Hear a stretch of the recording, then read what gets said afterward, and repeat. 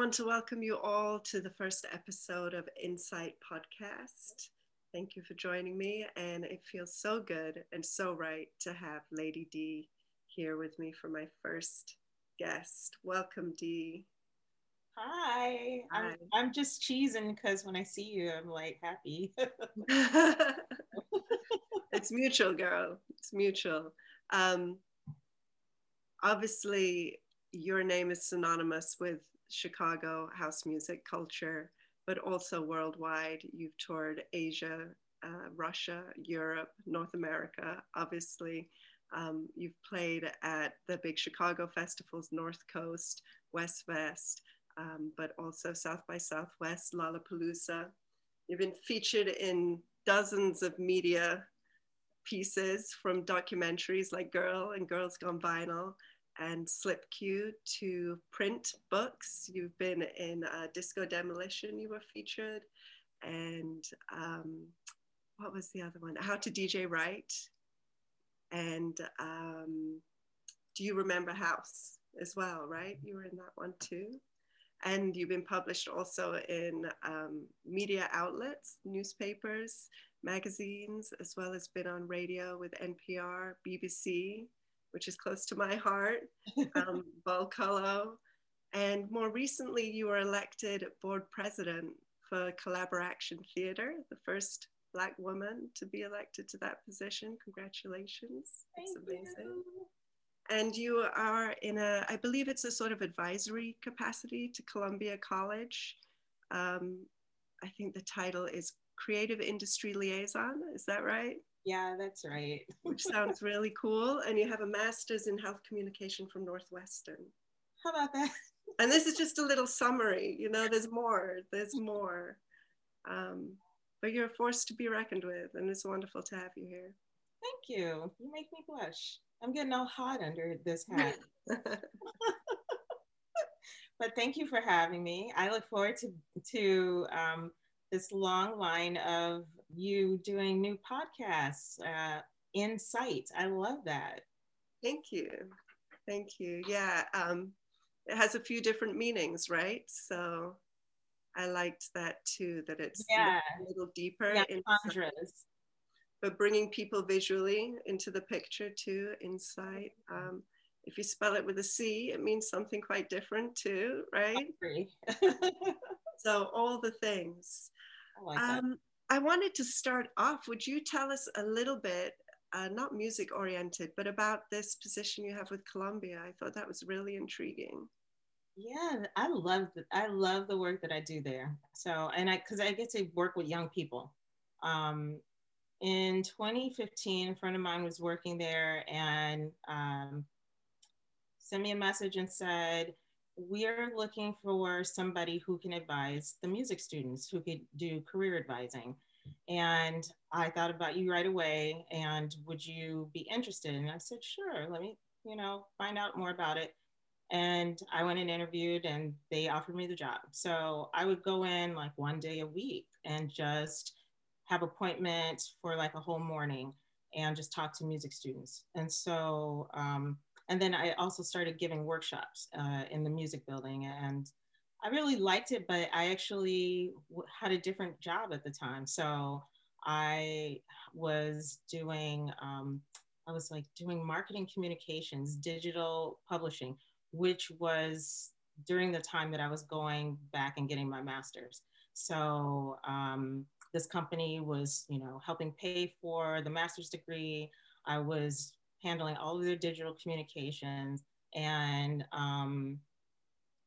I was also going and working at Columbia like one day a week. So I would tell them like, okay, on Tuesdays or Thursdays or whatever day it was, like I'll be in at noon or 1 or whatever it was. And then in the morning I'd be at Columbia. So I did that for about a year, and they were like, listen, you're either going to work for us. We're paying for your master's partially. And I said, okay. So I told Columbia, I said, listen, I can't do this anymore. And then they tried to bring me in full time, but I was making more money at the other place. And plus they were paying for my master's, so I couldn't do it. But then in 2018, they approached me and said, hey, we were thinking about you, just wanted to see what's going on with you these days. And I was just about to leave the other job. They were downsizing, and I knew I was up on the chopping block. so so it was kind of perfect. It was really perfect also because my child was had done a year of college in California and came back and didn't really like it in California, and was kind of like being down on going to college. And so I was like, well, if I take this job, you can go here for free. And I think that you would like it there because it's all creative kids. One of the problems with the other school is that it had a lack of, creativity among the, students and the majors that they offered and things like that, which I could have told them that at the time, but they don't listen to you when they're like 17, 18. It's like, you can, right. Okay, mom, sure. So, did we listen then? Yeah, because, about to get their degree from Columbia too. So, so she's doing great there. But when they offered me to, an opening had come up and they were like, we would really love for you to come back. And so that happened. And so I've been there since 2018 as a creative industry liaison, which is awesome. I work with students directly one-on-one with advanced portfolio development. And I also work with industry. So I do a lot of industry outreach, creating opportunities for students to do internships or have employment. And so it's sort of the best of both worlds. But the component that I'm really most proud about is I design programming. So I create diversity programs for students, for LGBTQ students, for Black, Indigenous, people of color. I'm really sort of like the diversity lead within my department. So I create a lot of mentorship programming, just informational panels with companies that have diverse interests and are looking for culturally diverse students to give opportunities to. So that's really one of the things that I love the most. But I love my job there. And I think Columbia is an awesome school, especially for creative students, for creative kids. Some of the best work that I've ever seen is coming out of the students there. So, and they have a lot of famous grads too. I don't know if you've ever heard of like Lena Waithe or Adie Bryant, but it's funny, people in Chicago, almost everybody that I know in Chicago like did some time at Columbia. like Chance the Rapper, Kanye West, Common, so whether they finish or not, like they've been in those places, and that's just what Columbia represents to Chicago. So it's nice to be part of that. Definitely. I want to come back in a little bit to that creativity, talk about your theater work a little more, and also the importance you mentioned, diversity and working with diverse and creative people.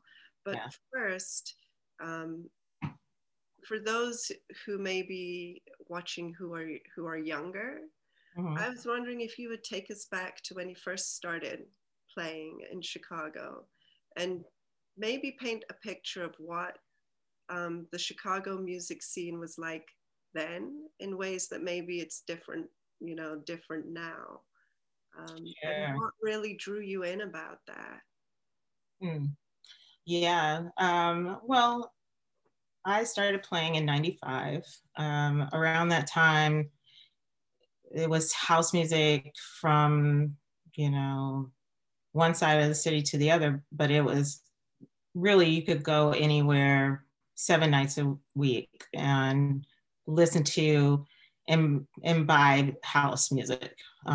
It was a lot of big clubs, small clubs, loft parties, undergrounds, raves, big raves, small raves, in between raves. And so a lot was happening at that time, a lot of collaboration with people, real like the development of crews. So a lot of crews doing their thing. And you had a lot of labels in Chicago at the time. So, you know, from casual to prescription to guidance to, you know, the stuff that Derek was doing with the Red Nail Kids and Blue Cucaracha and Organico Records. And it was really a great time for it. People were really putting Chicago on the map. So people were traveling like Sneak and Spencer Kinsey and Derek, and they were going over to the UK a lot. So that was bringing a lot of attention to Chicago. And then you had people like Daft Punk who were coming to the Midwest and to Chicago, really, because everybody wanted Chicago, you know, Chicago, Chicago, Chicago. So I would say like that time in the 90s was the second wave after that first thing with Marshall Jefferson and Steve So Curly and Frankie Knuckles and them sort of introducing Chicago house to Europe and to the UK. That time in Chicago, the early 90s to mid 90s was really instrumental in letting them know that Chicago had progressed, and the sound now was really big, really booming, really complex, and extra funky, really, and deep, because you got to talk about people like Larry Heard and Glenn Underground and Boo Williams and Gene Ferris, who was very tracky at the time. And I love Tracky Gene. I always tell him that. I'm like, ooh, I wish Tracky Gene would come back. But, then there was also like the disco thing. So a lot of disco loops and, Paul Johnson, and we were like edit capital, I think. I think nobody did edits better than Chicago DJs, because we grew up with that stuff, and that disco was early house as well. So, so really, when we started recycling that stuff, that was popping. Yeah. So Chicago had it going on in the mid 90s. It was a mix of everything. And literally you could leave a party, go to another party. You could party 24 hours a day if you wanted to. It was just like that type of environment. And so, yeah, Chicago was hot then. That's what I remember. So I'm painting a picture. Like, my first gig was in a shoe store on the north side at Clark and Belmont, a place called Soul Junkies. And it was accidental. It was by accident. This girl put me on a flyer and told me I was playing. And then I showed up because she was my roommate. But she was a girl party promoter, and that was unusual at the time. And then she went on to move to New York and throw really big parties and build a really big brand there called Basic NYC. So Begonia, shout out to her, because if she hadn't put me on that flyer, I don't know that I would have ended up being on a flyer. And I was dating Mel Hammond at the time, and Javon was, we all lived together in a loft with a bunch of other people, like typical 20-somethings. And we were like a family. It was like Friends with weed or something. I don't know. But it was a lot of, turntables in that loft. It was at least 6 pair of turntables in that loft and a whole studio. And people would come in and out, Halo and the kids from Vibonauts, and we would throw some raves, or loft parties or whatever. And Derek and Mark Farina and Chris Nizuka and Scott Song and those guys had lived in the loft upstairs. And so that building was kind of known for being like a party building. And then Mozzie and Motion and a bunch of those kids had moved in into their old loft. So it was just a fun time. We were young. We didn't have any responsibilities. And we basically like slept during the day, woke up, and then all of a sudden you just hear everybody sort of in their rooms playing music. and we do that until about 12 o'clock at night. And then we go to shelter or Red Dog or wherever, the hot night was, and we go party or we go play somewhere. So it just kind of snowballed. After that first gig in the shoe store, I just started getting booked. A lot of promoters came out that day to see me because she had promoted it and advertised that I was going to be playing. And I think they were curious how that was going to turn out. Because they had seen me at the clubs. They knew me from the clubs, but they didn't know me as a DJ. But I took it seriously. I worked hard. Javon and Mel were very good about telling me when I was terrible. So I worked hard to not be terrible. So, because you had to have a thick skin, because they would be like, shh, what are you doing? Yeah. I thought I was practicing. I thought I was playing. No, turn that off. Think about it. So I think that it really helped me. It really helped me. So I'm not the type of person that's that sensitive. So it made me work harder. Yeah, I want to ask about that actually, because there has been such a necessary move in recent years, right, for women to be supportive of more women getting into the industry and DJing. And I'm well behind that and a part of that. But I reflect on my own coming up as a DJ, and it was all men, right, who were there to influence and guide. And probably quite a bit of that for you too, though I think there were more women involved in Chicago than in Milwaukee. But those voices of like, yeah, no, that's not playing.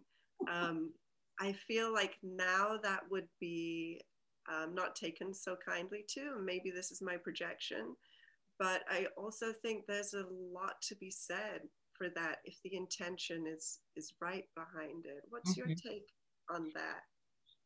Yeah. I have to say, I grew up with Javon and Mel. We were, I knew them in my childhood. And so it was not, I knew it was coming from a good place, wanting to be helpful. And our relationship was such that they didn't have to mince any words. And if you played out and blew it, people wouldn't shine you on. They would be like,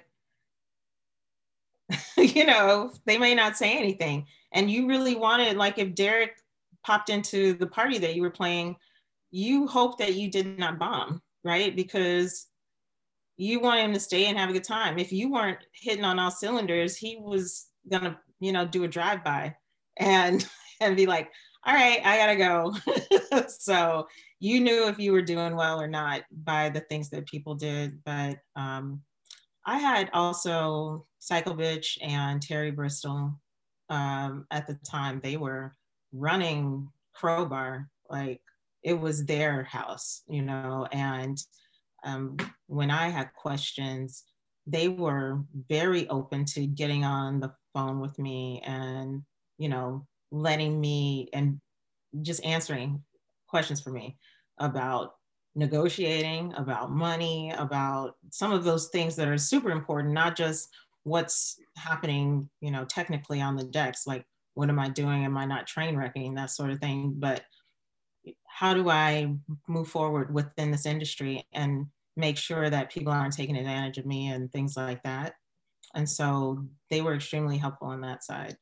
And they were just fun to talk to, So do I think people are sensitive? I think we definitely live in a more sensitive time, sensitive in some good ways and sensitive in some ways that are probably not the way that I would approach things, but we grew up differently. Our parents came from a different era. They raised us differently. We were raised a certain way, and our kids are now being raised a different way. So it always changes. I'm glad because they have to make a life that they like living in. And we were young and we made the life that we wanted to live in. And I think to the extent that we could, and I think they're doing probably much more to push the needle forward. And I kind of commend that. So I think that you have to find your lane, whatever it is. Girls are going to do what girls want to do. And if that is to be around another group of women that you love and support, and you feel like that push you in a way that feels supportive as opposed to antagonistic, then do that. You know, that's what it is about. I think that even in the last couple of years, I found that people were saying to me a lot, like, "Oh man, you're so good. I never seen a girl on the decks before." What? It's 2018, yeah, and I start hearing this again. So it's like a full circle moment where I was thinking, "Oh, this is unusual to be hearing this." I thought it was kind of a joke, and I kept saying that to people. Are you serious?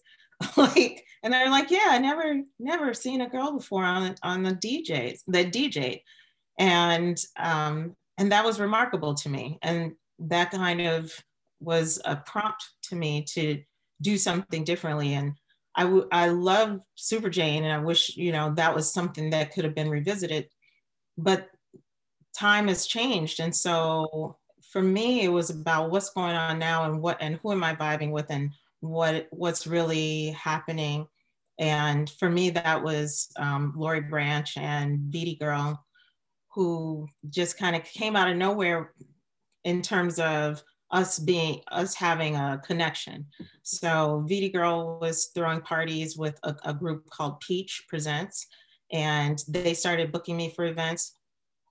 And these were parties that were focused on gay women. And so to be invited into that, to be welcomed as an ally, that was awesome. And so when she said, you know, "Hey, I'm thinking about DJing," I was like, "Definitely, you should." And I showed her some things, and she just took it off from there. And I know that John Simmons worked with her a little bit. So it takes everybody, right? If you like somebody and you feel like their heart's in the right place, like, she was such a historian to me already. That's why I could respect that she wanted to DJ. And she's a lot younger than us. She's, you know, in her 20s. And if somebody in their 20s approaches you and they have the right spirit and the right mind about it, I think you should do what you can to help them. So, and then Lori and I, you know, she's a pioneer. She was there in the beginning with the boys, with the Chosen Few, with the Frankies, with the Ron Hardys. You know, she was right there. Her, Celeste Alexander, Chrissy Henderson. She calls herself First Lady. At the time, she was like Chrissy Hot Mix Henderson. And they were doing battles with the boys. They just didn't blow up in the way that the boys did, but they were playing all those spots. They were at Sawyer's, they were at these Gucci production parties, and all of these places around the city where people were listening to house music when it first started, when it first exploded. So when I first heard about her was on a record that I signed to my label, Delectable. And it was a piece that Glenn Underground did with this guy, Charles Matlock. And Charles Matlock starts doing this roll call of people in Chicago, or actually just DJs who he thought were legends. And he said, Lori Branch. And I was like, who is that? I had never heard of her. And this was like 2004. So I knew some of the girl DJs from when I was a kid, but the truth is that we only knew of a few at the time. There was like Steve Hurley's sister, Angie Hurley, or Angie Saunders, Jesse Saunders' sister. And then it was just a few that I had heard of at the time. So it wasn't a lot. And Chrissy went to our high school. So that's what we knew. So it was, I think, harder for them in that time to get the recognition that they deserved and to stay recognized. It was just a different time then. But when you know better, you do better, right? So in the 90s, when I decided after college, after 2 years of grad school, that, oh, I think I could do this DJing thing. I was out there trying to figure out what it is that I wanted to do. I wasn't thinking about DJing, but once I started, I really loved it. And so it did start to feel like a viable career choice at the time. or at least a, you know, a very, very interesting creative practice to get involved in. And so it took me a lot of places, and the more places it took me, the more dedicated I became. And so, yeah, I think that, I don't know where we are now in this conversation, but girls, boys, all of them along the way taught me a lot. Now, are people too sensitive? I think you just have to do what works for you. If I can wrap that up. But you got me thinking about stuff that happened along the way. And I guess I haven't really thought about that stuff in a while. Yeah, it's interesting how much things have changed and where we came from and what it's like now, and the whole male, female, non-gender conversation, Mm-hmm. non-cisgender that we have now. It's really different and positive, but it is interesting to think about. And you brought up the women DJs back then, and that they just weren't known as much. And I had that experience when I was doing my post for Black History Month last month. Um, and Laurie Branch's name is a name I've heard, but I came across the Fantastic Four. And it was the first time I ever heard of the Fantastic Four. And I like to think that I'm fairly familiar with Chicago dance music history, right? I live just an hour away, and I've known you for however many years, and all that crew you were talking about, and we've worked together for decades, and I like to think I've done my part to be aware, but I'd never heard of them. And it got me thinking, why haven't I heard of the Fantastic Four? Why haven't I heard of that these women were playing in some of the same spaces and some of the in the same era? And maybe they weren't doing as much production, or maybe they weren't doing some of the things that some of the guys were doing, but it still struck me like it's still pioneering for these to be some of the first women. So why don't I know about this? What's your take on that?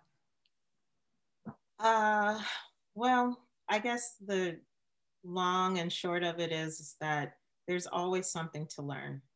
There's always something to learn. So I did not know that they together were the Fantastic Four.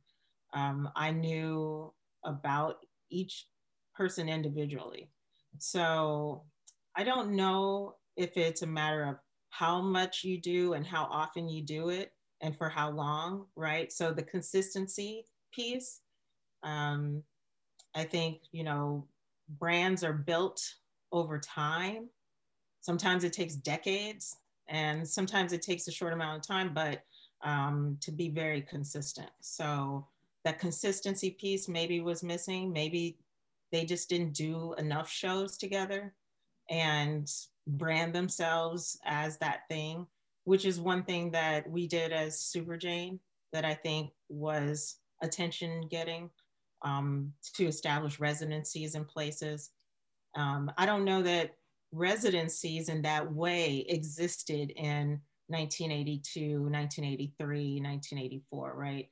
Maybe if you're, Frankie Knuckles at the Warehouse or Ron Hardy at the Music Box, right? There was two marquee people at two marquee clubs, but there were so many other places to party around town and so many different crews moving in and out of those venues to do their events. One weekend it might be, classic productions. The next weekend it might be the Rude Boys. The next weekend it might be Gucci Promotions. So it was a lot of different crews doing their things in and out of, Southside restaurants, Southside bars, lounges, things like that. So, so maybe it was just a consistency piece that was, keeping them from having that long lasting legacy, the longevity. And then, yeah, I think that, they went their separate ways and did different things. So Super Jane was, pretty active together for at least 10 years.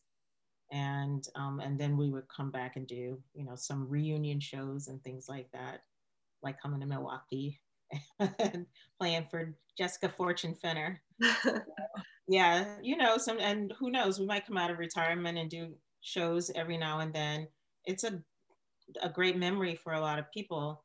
But we were able to garner national press, like pieces in Spin magazine and the cover of Accelerator, and pieces in Herb magazine. And individually, we all did different things. We all, you know, released CD compilations, um, and then, you know, Colette, of course, has done many productions. Heather and myself have both started our own labels. Colette has a label now too. And so we did some of those industry things, those business pieces that sort of mark you within the industry as a mover, or somebody who at least is serious about this profession. Like, we weren't trying to be super cute or take off our clothes or do gimmicky stuff. We, you know, basically put it out there on the line, and people respected that. So yeah, I mean, I think it's something you just have to either keep at, or you will appear to be a flash in the pan. I mean, I have some dope cuts from people that have only made one record. Where are they now? I don't know. You know? Yeah. Yeah. That consistency piece and that branding piece. Super Jane definitely had that. And you know, Super Jane is near and dear to my heart. When we had you up for the 20-year, one of your final Super Jane collaborative gigs, that was 2 years ago. I think it was only 2 years ago. That was 2017. Oh, wow. No way. Yeah. Okay, never mind. Um, 4 years ago. yeah. I was also at the first, I believe it was the first ever Super Jane gig at Shelter. Oh, wow. God, I don't even remember the first one. To be honest, I don't. Yeah, and it was interesting. You were playing, I think you were playing in separate rooms. It wasn't like all on the same decks at the same time, if I remember correctly, and my memory is terrible, so don't hold me to that. But Yours. but but you ladies have really been an influence on me, because I think at that point, seeing you four, Colette, you, DJ Heather, and Dehoda, and then also Elena was sort of came after in Chicago and played with you guys when you came up here one time. I had been in the music scene for years at that point, and around DJs and booked DJs for some things. And it's not that I ever thought, oh, I don't think I can DJ, it's a man's world.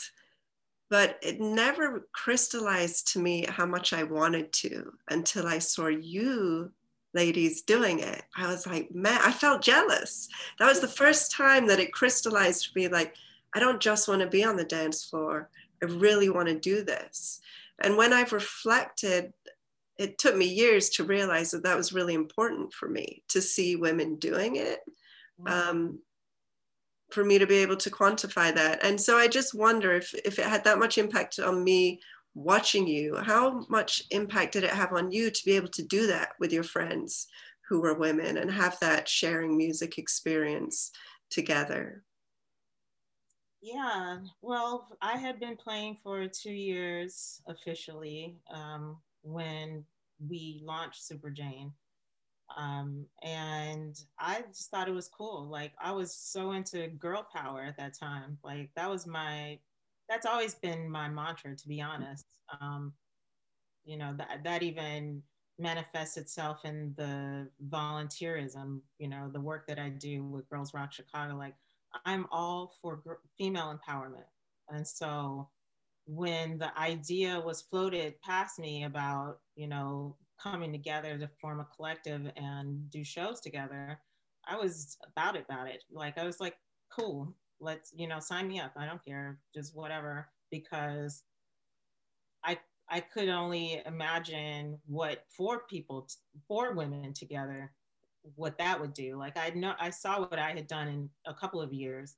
I was like, yeah, that would be even more powerful. Like, all of us coming together doing what we do, and it would just have that much more impact. So yeah, I'm up for it. Like, and however I can support the, you know, the whole thing, whatever is needed, I'm into it, because I would love to see women advance in this industry in general. So what I didn't know was that it would be as impactful for both men and women.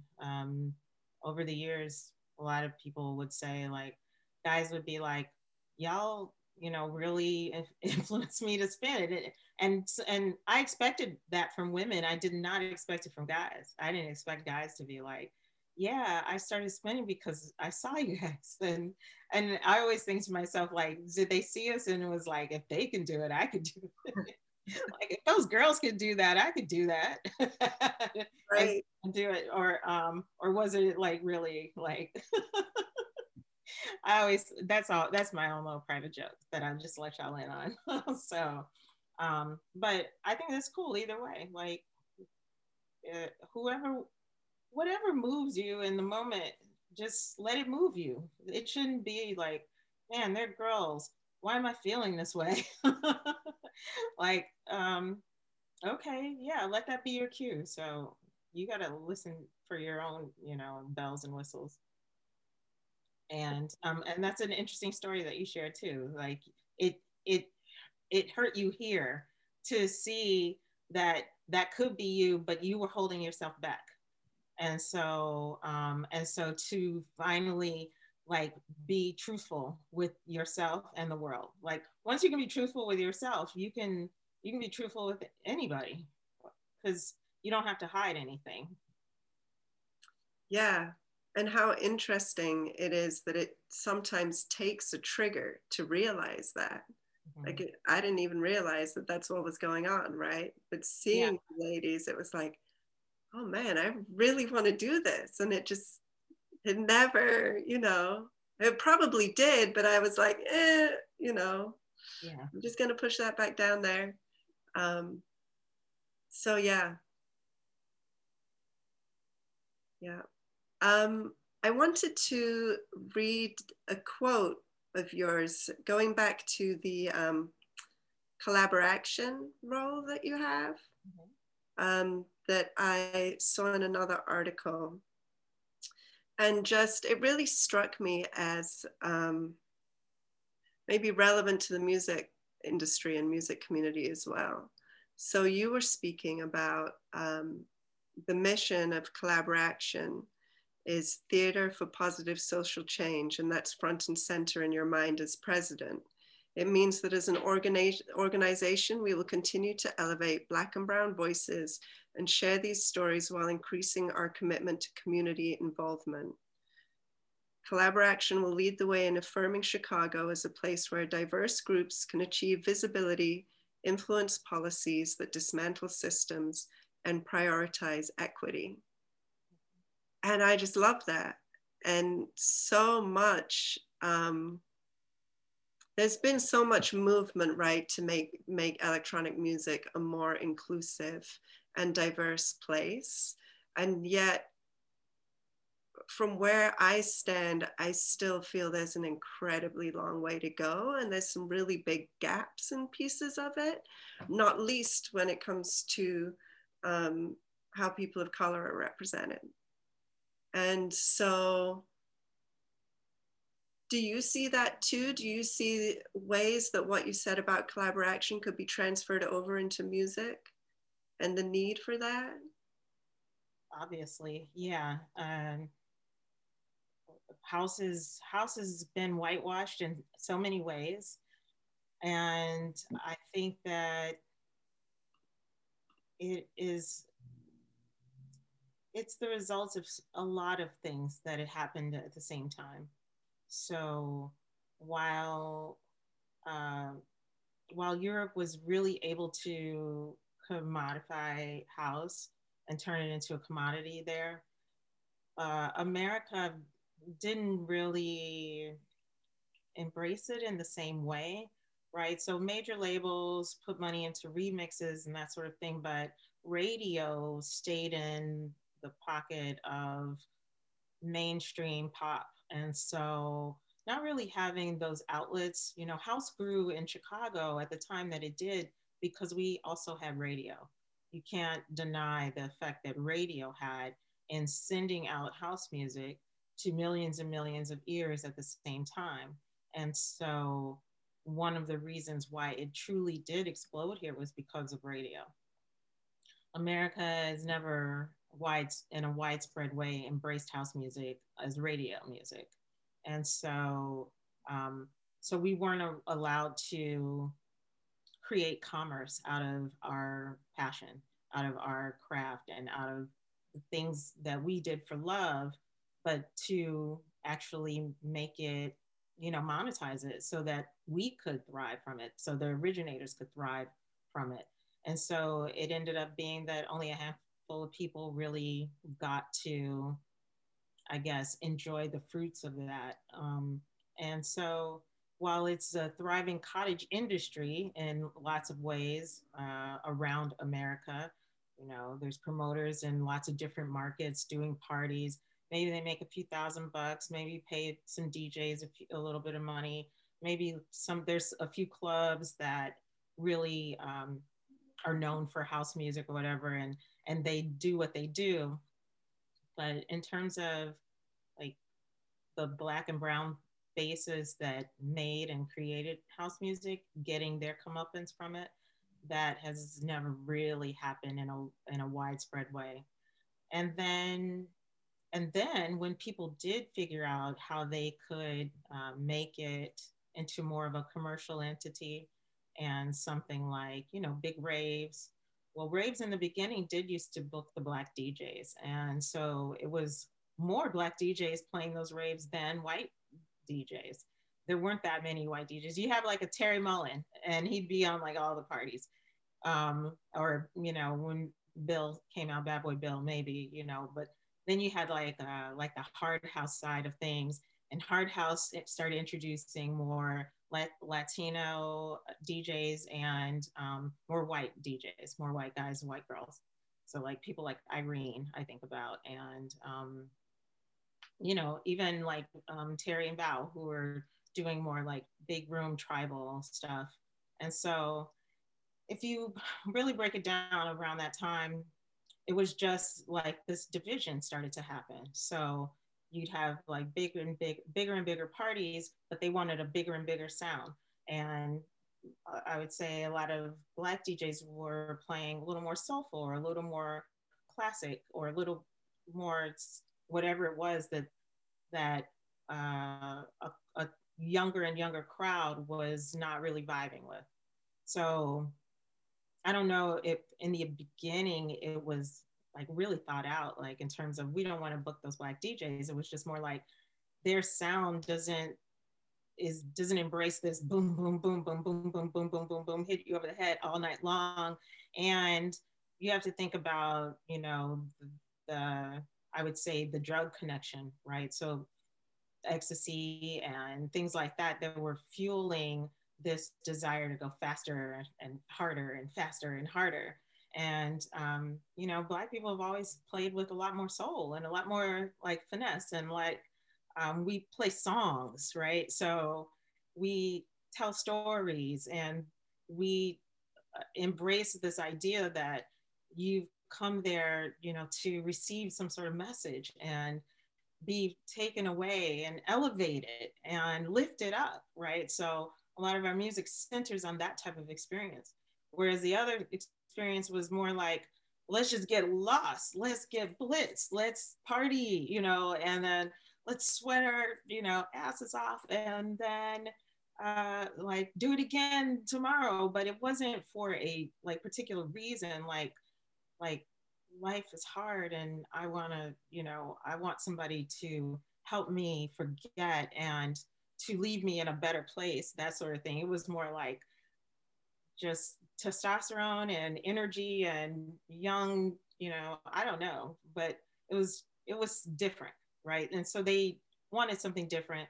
And then you either were going to have to change what you did to fit in or do that or be booked in those places, or be true to who you are and what moved you. And find that audience that still wanted that. And so like over time, it became a smaller audience. But what was cool was that eventually, like the south side of Chicago, where house was, had one of its original entry points, um, they started to do more parties and be more loud and be more present and be more, um, yeah, just have more of a presence around Chicago, which I think was great because it was pretty silent coming from that side of the city for a long time. And and now I feel like there's more of a mixture between the north side and the south side, and pulling the two sides together to say that, we're all one city, we're one city. So yeah, I think equity and inclusion, in dance music is very needed. I have to say, like this year, I was approached by both Tool Room Records and EDM.com and was featured on both of those platforms, who did not have to feature me, who um, made an effort, an intentional effort. So it does take intentionality to say we're going to pull in more people of color, because we realize that we have not been intentional in doing so in the past. And it shouldn't look like tokenism, like one person and that's good enough. We have our, Black, Indigenous person of color. Like if they could wrap that all up in one person and make that make that fit, the way that it would often happen sometimes, like in corporate, in the corporate world. So I think that that's a place to start, and that they should keep doing that, and not just for Black History Month. And Black History Month is every month, every month. so so yeah, so I feel like the mission for Collaboration has always been around that. They've made it their life's work to change the landscape of theater in Chicago, which is predominantly a white world. And there's white theaters, and Black theaters had to really work hard to gain recognition, to get reviewed, to get positive reviews, and to get the type of financial support. Um, and we're just dealing with America in general.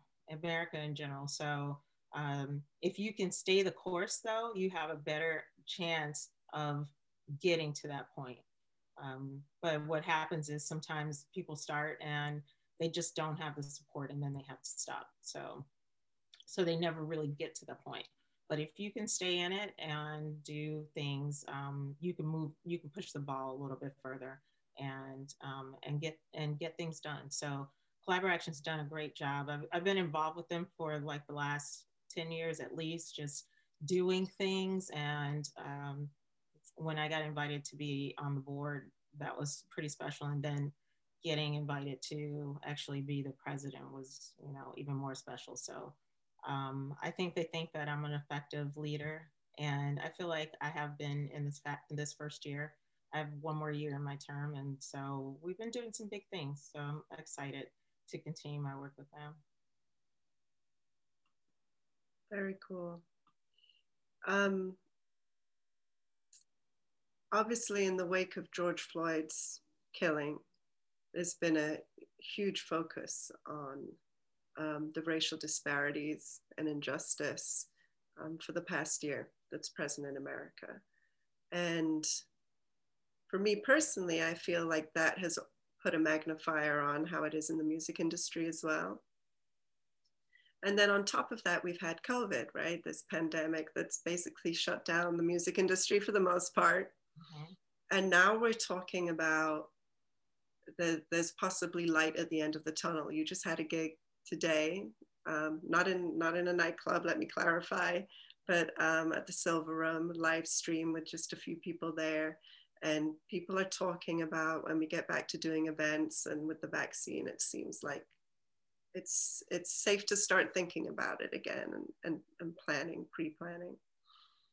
And I wonder if you share this. To me, it feels like an opportunity to, we're almost starting fresh. Like everything was shut down. Now we're having to start up again, almost starting fresh. And there's an opportunity there to reassess how we're doing things, right? For like promoters, club owners, venue owners, DJs, labels, possibly too. Um, so I've really thought about how do I want to take advantage of that opportunity going forward as far as diversity and messaging and just my role in music in general. What do you see going forward? Do you see the potential for things to be done differently? And what are some of the things you would like to see if so? Differently in terms of anything in particular? Well, for me, it's been about race inclusion, definitely. Taking some of the things that we've been focusing on in the last year, and I've been very active in sort of the protest movement and justice, and how can I transfer those things that are important to me to music, because there's all this inequity there as well. So how do I transfer that to what I'm doing there? So for me, it's that, but anything that speaks strongly to you, that you've seen in music, that this could be an opportunity to shift that as we Yeah, start. I think, when I started in-house, or when I first started clubbing, or whatever you want to call it, I think we had gotten to a place where, like, you take a night like Red Dog, like Boom Boom Room, where there was so much diversity in that crowd, so much space for everybody and anybody and everything and everyone. And I would love to see that happen again. So it wouldn't be like we're reinventing the wheel. I mean, we wouldn't be inventing a new wheel, we'd be reinventing that wheel. But that wheel was special. And, if you could have Dennis Rodman, Carmen Electra, Madonna, Mimi Marks, Bird Bardot, Javon, Spencer Kinsey, Diz, myself, Colette, all of these people, everybody, gay, straight, Black, white, Jew, Gentile, all of the above in this room, interacting, connected. That's what I feel is missing. I feel like we've separated ourselves down to the bone, honey. It's kind of silly to me that if you don't like a certain type of music, that you only go a place where you can hear one type of music, or you have a favorite music, and so you take yourself out of the running to experience all kinds of other things. And so I just remember, like, a few years back when the new deep house was hitting, and the white kids, or the techno kids, had reappropriated the term deep house for their music, and they were calling really what was tech house, or a deep tech house, or a minimum tech, I don't know, but they had started calling it deep house. And so I was like, what is all this deep house, and I got to know, I don't know how these people find me, but they find me. So I started being invited to play these type of parties. And I was like, but that was cool because it informed me. I got to study, I got to understand this different type of music that may have gone unnoticed by me. So, if I'm playing a set with Bruno Pranzato, I kind of want to know what he sounds like. And so you start investigating a little more. And I knew my dude, Tim Baker, he was dabbling in that stuff. And I definitely weaved that stuff into my sound to be more appealing to that type of audience. I liked it. I liked some of that. I didn't resent that. I didn't feel like I was doing it to appeal to them. I found stuff within that was housey enough to me, that made me go like, okay, I dig where they're going with this. So anything that expands my vocabulary, I'm all for. I'm a lifelong learner. I'm committed to education. So I think of that as, you know, I don't know it all when it comes to music. And if I can learn some new things, cool. Some people close themselves off to that type of thing. They have their thing and that's what it is. And I noticed that the same thing happened with the clubs. So even if you knew the club owner and they really liked what you did, if they had a club that was being patronized by a certain set of people, they might want to book you, but they wouldn't because they didn't think the audience was going to go for it. And that's silly because we're the teachers, we're the instructors. The students don't tell the teacher what they want to learn. I mean, they do, but it's mostly a give and take, right? So like you have a syllabus and you know what you are supposed to teach them, you know what you want the learning outcomes to be, but and then you take some feedback along the way, like, and you make adjustments. And that's the way it's supposed to be, not that the students come in and go, I don't like this and I don't want to learn that. And so, but I guess if you have an opportunity to leave, you can, I guess it makes that a little more difficult. With college, you can't, I mean, I guess you could drop the class, but most people are going to stick it out. So, so I guess you have to make your club so appealing that they stick it out. I don't know. But the truth is that the clubs and the club owners really got away from what it was, which was people went to clubs to hear new music, not the stuff that you hear on the radio. They wanted to learn, they wanted to be taught, they wanted to leave with something, you know, unheard that they could go find later. And so it got too segmented. So my thing would be, if we could do anything right again, it would be to throw parties with diverse lineups, with diverse interests, and make people come together and learn new things, experience new people, make new friends, and step out of their comfort zones. And so you might see something that, you know, or hear something or find something or meet someone that changes your life. Amen. Tell it.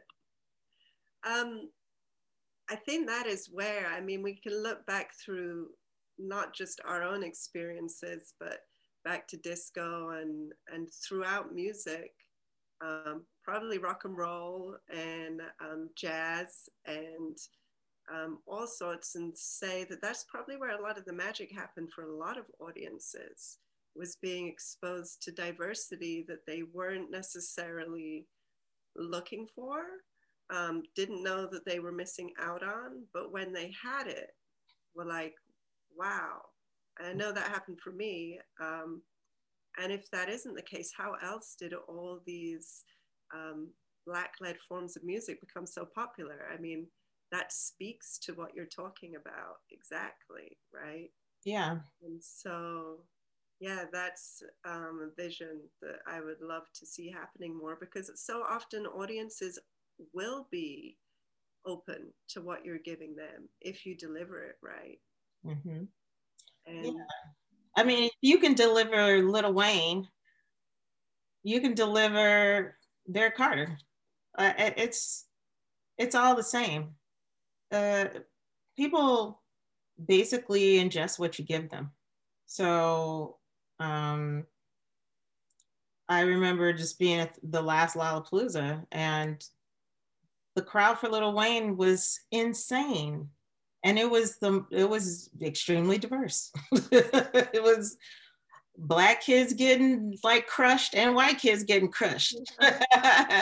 and they were crushing each other just to get a look and a listen at Lil Wayne. And what he's singing about, I don't know, but it's got a good beat. and they can dance to it. So yeah, it's just a matter of what you decide to feed them. And right now the diet is very weak. It is very weak. It's all about drugs. I feel like, I'm like, what pharmaceutical company is paying these people to make a song that says Percocet? Why would you do that? Yeah. Yeah. And I mean, we have the street version of that too, you know, songs that just list off all the drugs. And it brings up an interesting question because drugs are obviously have been part of music culture. Again, all those music cultures that we can go back through, the number of rock and roll greats who have drug problems and drug stories, and it's part of the culture. And yet, this has been a thing for me for quite some time. Um, if you can't enjoy the music without the drugs, then maybe how much do you really love the music? Mm-hmm. You know? And a lot of the times I think that stuff is just about the fast buck, right? For the industry, for the music industry. What's going to sell? What's easy? What do we know people will buy? Oh, and make a song about this, make a song about that. Well, yeah, that's when you get to the point where you're selling out for the most part, right? The label is like, we want this. You have that. And they buy that, right? So if you know that they're buying something, you create it so it can be sold. If you look at music as a commodity, then that's what you're doing to make it in the American music market. In terms, and especially in terms of Black artists, right? Black artists, to me, are not doing right by the community. They're sort of in it for themselves. So whatever they can extract from the machine, they will do what it takes. They will put on the thong, they will show the ass, they will rap about the drugs and the guns. And so there's no personal responsibility taken there. It's very selfish. And so the labels keep buying it, so they keep selling it. If the labels started buying something else, they would make something else. This is, you know, this is not, they wouldn't go like, man, we got to keep rapping about these Mollies and Percocets. We got to, you know, y'all gonna take this stuff. No, if the labels were like, no, we want more positive music. We need, you know, music that's more positive and has a better influence on people. And guess what? There is that music out there. People are making that music. They're not buying it though. So they're buying the most common, debased, selfish, you know, stuff and putting it on the radio and programming people with it. And so that's why they call it radio programming. It's programming. So they're basically feeding kids, you know, what do you call it? Just nothing. They're feeding kids nothing. And then they wonder why people don't have a great sense of themselves or, you know, some sort of problems with the world. And they're not really doing anything to increase the peace. So yeah, I mean, you were saying that, but I feel like there's responsibility on the parts of the labels, and they aren't doing right by the world, because they're acting like there are no alternatives to this. There are plenty of alternatives to this, and people who know. Yeah, I remember, and this was about 20 years ago, so I don't know what it looks like now, but I'm sure it's not too far off, being in a class and being shown like a chart that was a breakdown of the umbrella companies above the radio stations, the distro, the labels, and all of that, and how it was all coming back to one or two umbrella companies that were buying the time, owning all of these different factions of the music industry, and so able to completely manipulate what was being put out there and what would get heard and what would get fed to people.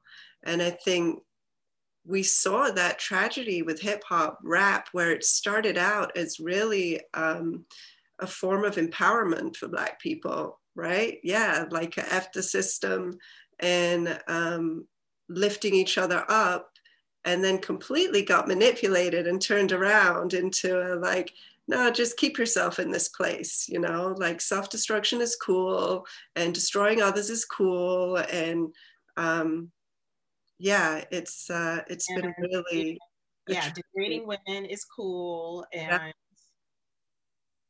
And It didn't used to be like that at all. And that was what was coming from the Black artists. Like that's what genuinely was coming out, was this empowerment. And then um, now this other stuff is a different story, and we're seeing the effects of it.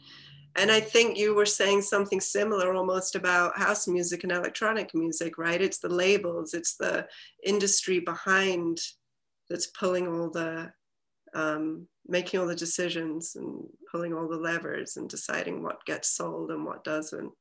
That's controlling the content rather than the artists. So how do we get back to that more? You know, I think people have to join together. People have to, somebody, people have to make the decision that there is strength in numbers. And once you decided that, you can pull your resources, because it becomes about resources at the end of the day. And when you can pull your resources, you can go farther faster. very true. You got me thinking now.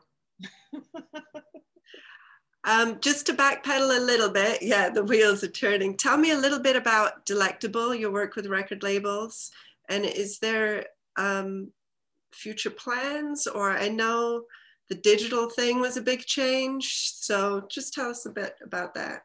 Yeah, delectable, Lady D.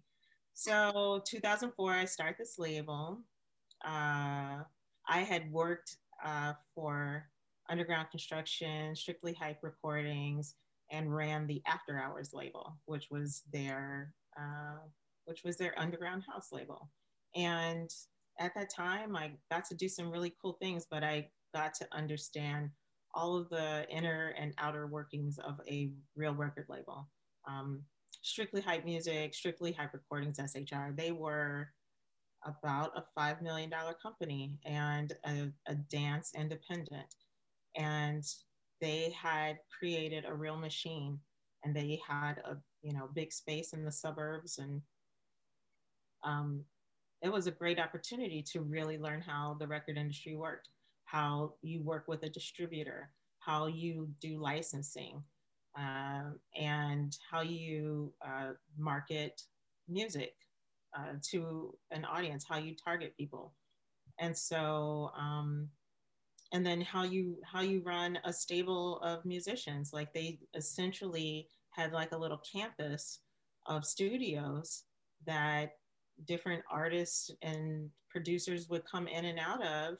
And from everything from sales to merchandising to shipping, warehousing, uh, the manufacturing process. So I learned everything there was to learn about a label within the span of 2 years.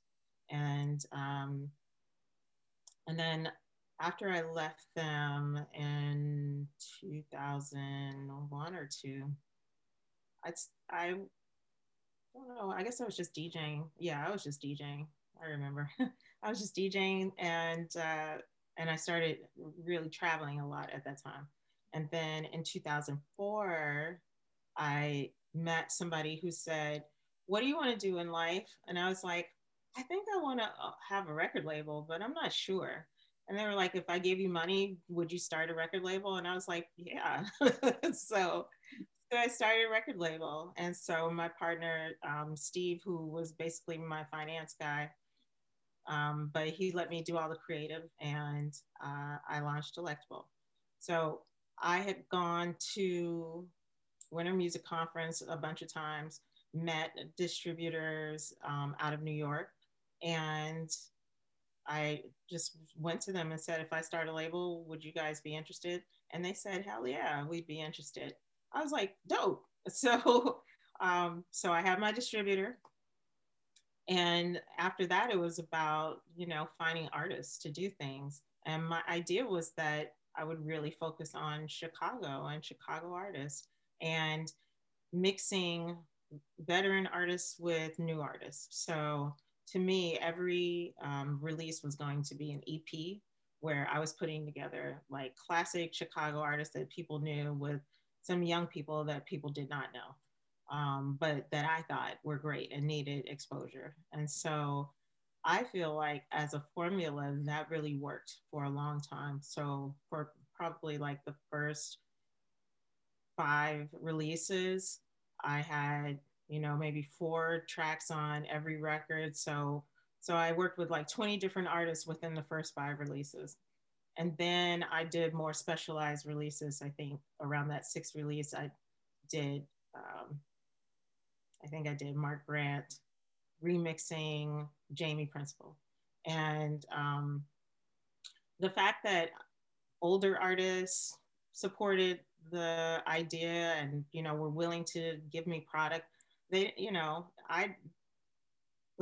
I wasn't some well-known label or whatever, right? But Chicago was very supportive of each other. And I think that no matter what people say, I will always feel like Chicago people should support Chicago people, because I've never not felt, or maybe I shouldn't say never, but to me, if I ever did, I have forgotten all about it. I have always felt supported in Chicago. And so the type of love that I received, just, asking people, would you give me a track? Would you give me a track? Would you, and sometimes people would be like, yeah. And sometimes people would be like, no. But basically everybody said, yeah, anybody that I approached. So that was really cool. I did 12 releases on vinyl. And then, then everything went digital. And my distributor went out of business. So I was kind of figuring, like, what am I going to do? It's like, this is terrible. And then I went to Amsterdam Dance Event, and the guys from TrackSource introduced me to a German distributor, Fine Tunes, out of Germany. And I literally was like, yeah, I have this label, Delectable. And they were like, are you looking for distribution? And I was like, that's uncanny. Yeah, I actually am. So they were like, call us when you get home. Okay, so I did that.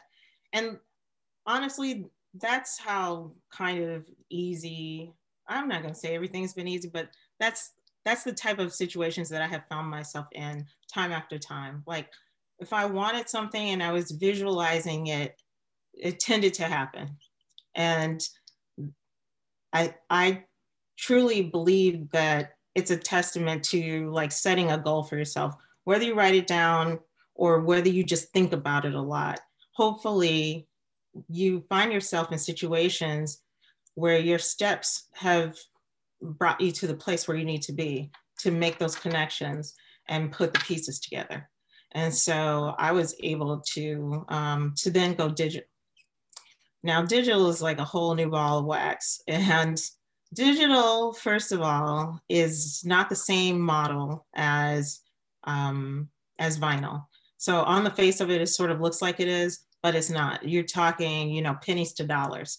And when you get into pennies, it's almost nothing. You have to have so much aggregate, so many sales, that it becomes prohibitive to really, afford to pay artists and to, to even get projects mastered properly and things like that. So it was, to me, a losing situation.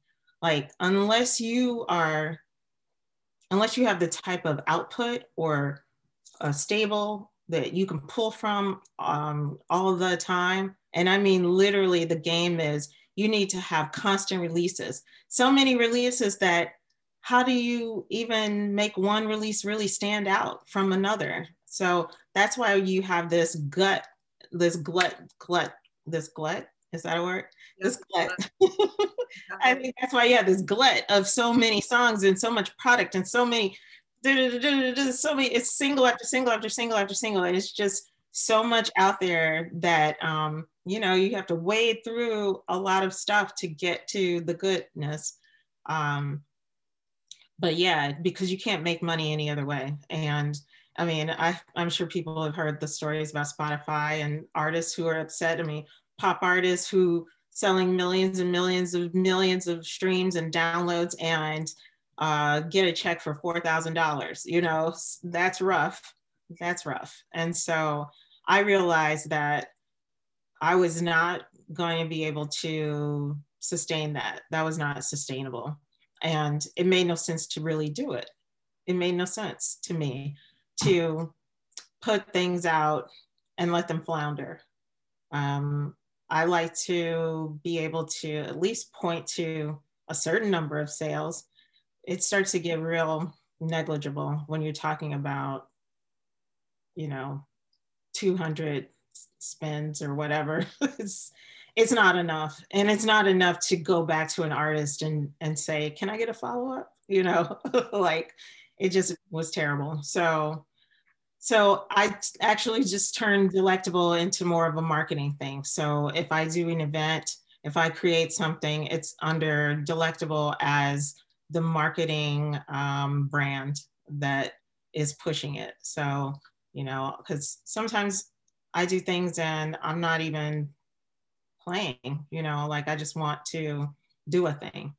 And if I come up with a concept or something, I usually try to make it under Delectable because I love the brand and I love what I did with it. And I'm not going to let that go. You know, Delectable could be anything. And I said that from the very beginning. Like I could make marshmallows and put Delectable on it. So That sounds really good. no, right? You might see it one day. Yeah, I'll be looking out. So yeah, that was Delectable. I mean, and I say that in terms of like the musical side, but I still get distros who come to me and say, hey, do you ever want to start Delectable? If you ever want to do your label again, let us know. And I consider it. I definitely consider it just because I do miss that part. I miss A&R and I miss signing projects and, you know, seeing if you can make something happen or creating something that, you know, people still play. I've heard a few mixes where people have pulled out something from Delectable and I'm like, yes, that's so awesome. So we'll see. Do platforms like Bandcamp change any of that for you? Uh, no, not really. Not really. No. I think that they have a better model in terms of taking less and giving more. But I still think you still have to sell an inordinate amount to make anything stick. And how often do you buy music from Bandcamp? Like dance music? How often? I think it's probably more popular for maybe bands and rock bands or indie bands or whatever. You know, I just don't. Yeah, I've looked into it. I've probably bought 10 or 20 songs off of Bandcamp for my own personal use as a DJ. So I don't really think of it as a platform where DJ oriented dance music would really pop off in any different way than it does on TrackSource or Beatport or, you know, any of the other dance related digital download sites. What do you think? I have bought more and more from Bandcamp. For a while, what I would do is find what I wanted on Beatport because I've been using Beatport for however many years. So I have it all customized to my artists, my labels, easy to find, and then search for it on Bandcamp. Yeah. The interface for Bandcamp is the biggest drawback for me. Like searching is not easy. It's a bit clunky. But Mm-hmm. I do find more and more artists and labels are putting their music on there. Sometimes I'm surprised, like I don't think I'm going to find it on there, and it's there. Mm-hmm. And I do know of a couple of people who smaller boutique labels that are selling solely on Bandcamp, and it's working out well for them to do it that way. Okay. Vinyl too, like all vinyl releases as well. So Yeah. Now, the people who are smart have gone back to vinyl, right? Because that model is very dollars and cents. So if you press up this many and sell this many, wholesale costs, retail costs, make the deduction, and you have your profit, and you pay your artists, and you can get things done. You can pay for your marketing, your promotion, and the things you do to make people, aware of your product. Vinyl still makes sense to me. And I love that there are people out there that are still buying vinyl. I got a piece of vinyl today that while I was playing at the record store, Rob McKay came in, who works with Ron Trent. And then he came back and brought us some records. And I was like, new Ron Trent, that's what's up. So can't wait to play it. Actually, I had only been recording and using my, Pioneer setup, and everything is on flash drives. But I recently pulled out one of my decks and, put it into the mix, so that if I want to put a record into the mixes that I make, that I could. And I really love that I did that. Now it's harder to play like one turntable, but but it's cool. It's cool because I have a little stand and a little footprint, so it's just me, like, not wanting to spread all the way out. But yeah, I'm kind of liking vinyl again, for sure. So now, do I want to take Delectable back to being a vinyl label? I don't know. I don't rule anything out though, Jessica. Nothing. yeah, I get that about you for sure. I look forward to seeing whatever comes when we are back to a bit more normalcy. Um, we talked, and I'll wrap it up soon. We've gone a little bit over, but we've talked a fair bit about branding, the logistics of the music industry, um, what makes sense financially. But I suspect there's a spiritual component in music for you as well. And I just wonder if you'd be willing to share a little bit about if there is and what that looks like for you, whether it's as a DJ or as someone just on the dance floor or just being involved in music in general. Mm-hmm. Sure. I think the first thing that comes to mind is God is love. And I am a firm believer in love. And I work to express love in everything I do. I fall short and I reassess, and I keep going with the idea that I'm not my mistakes. And so um, that sort of forgiveness exists. And I I embrace it for myself and for others. And so house music to me is love. It's a little godlike to me. And people will tell you that you saved their life. I've had that experience multiple times with people. And it always comes at a time when I doubt it or question why I do what I do. And so it informs me at that time, like, don't question it, like, accept it. And so even when I thought maybe I would like retire or leave this thing behind, it just doesn't happen. It doesn't happen. Like, the gigs come in harder and faster, and heavier and bigger. And so it's like that Al Pacino scene, like they keep pulling me in or whatever.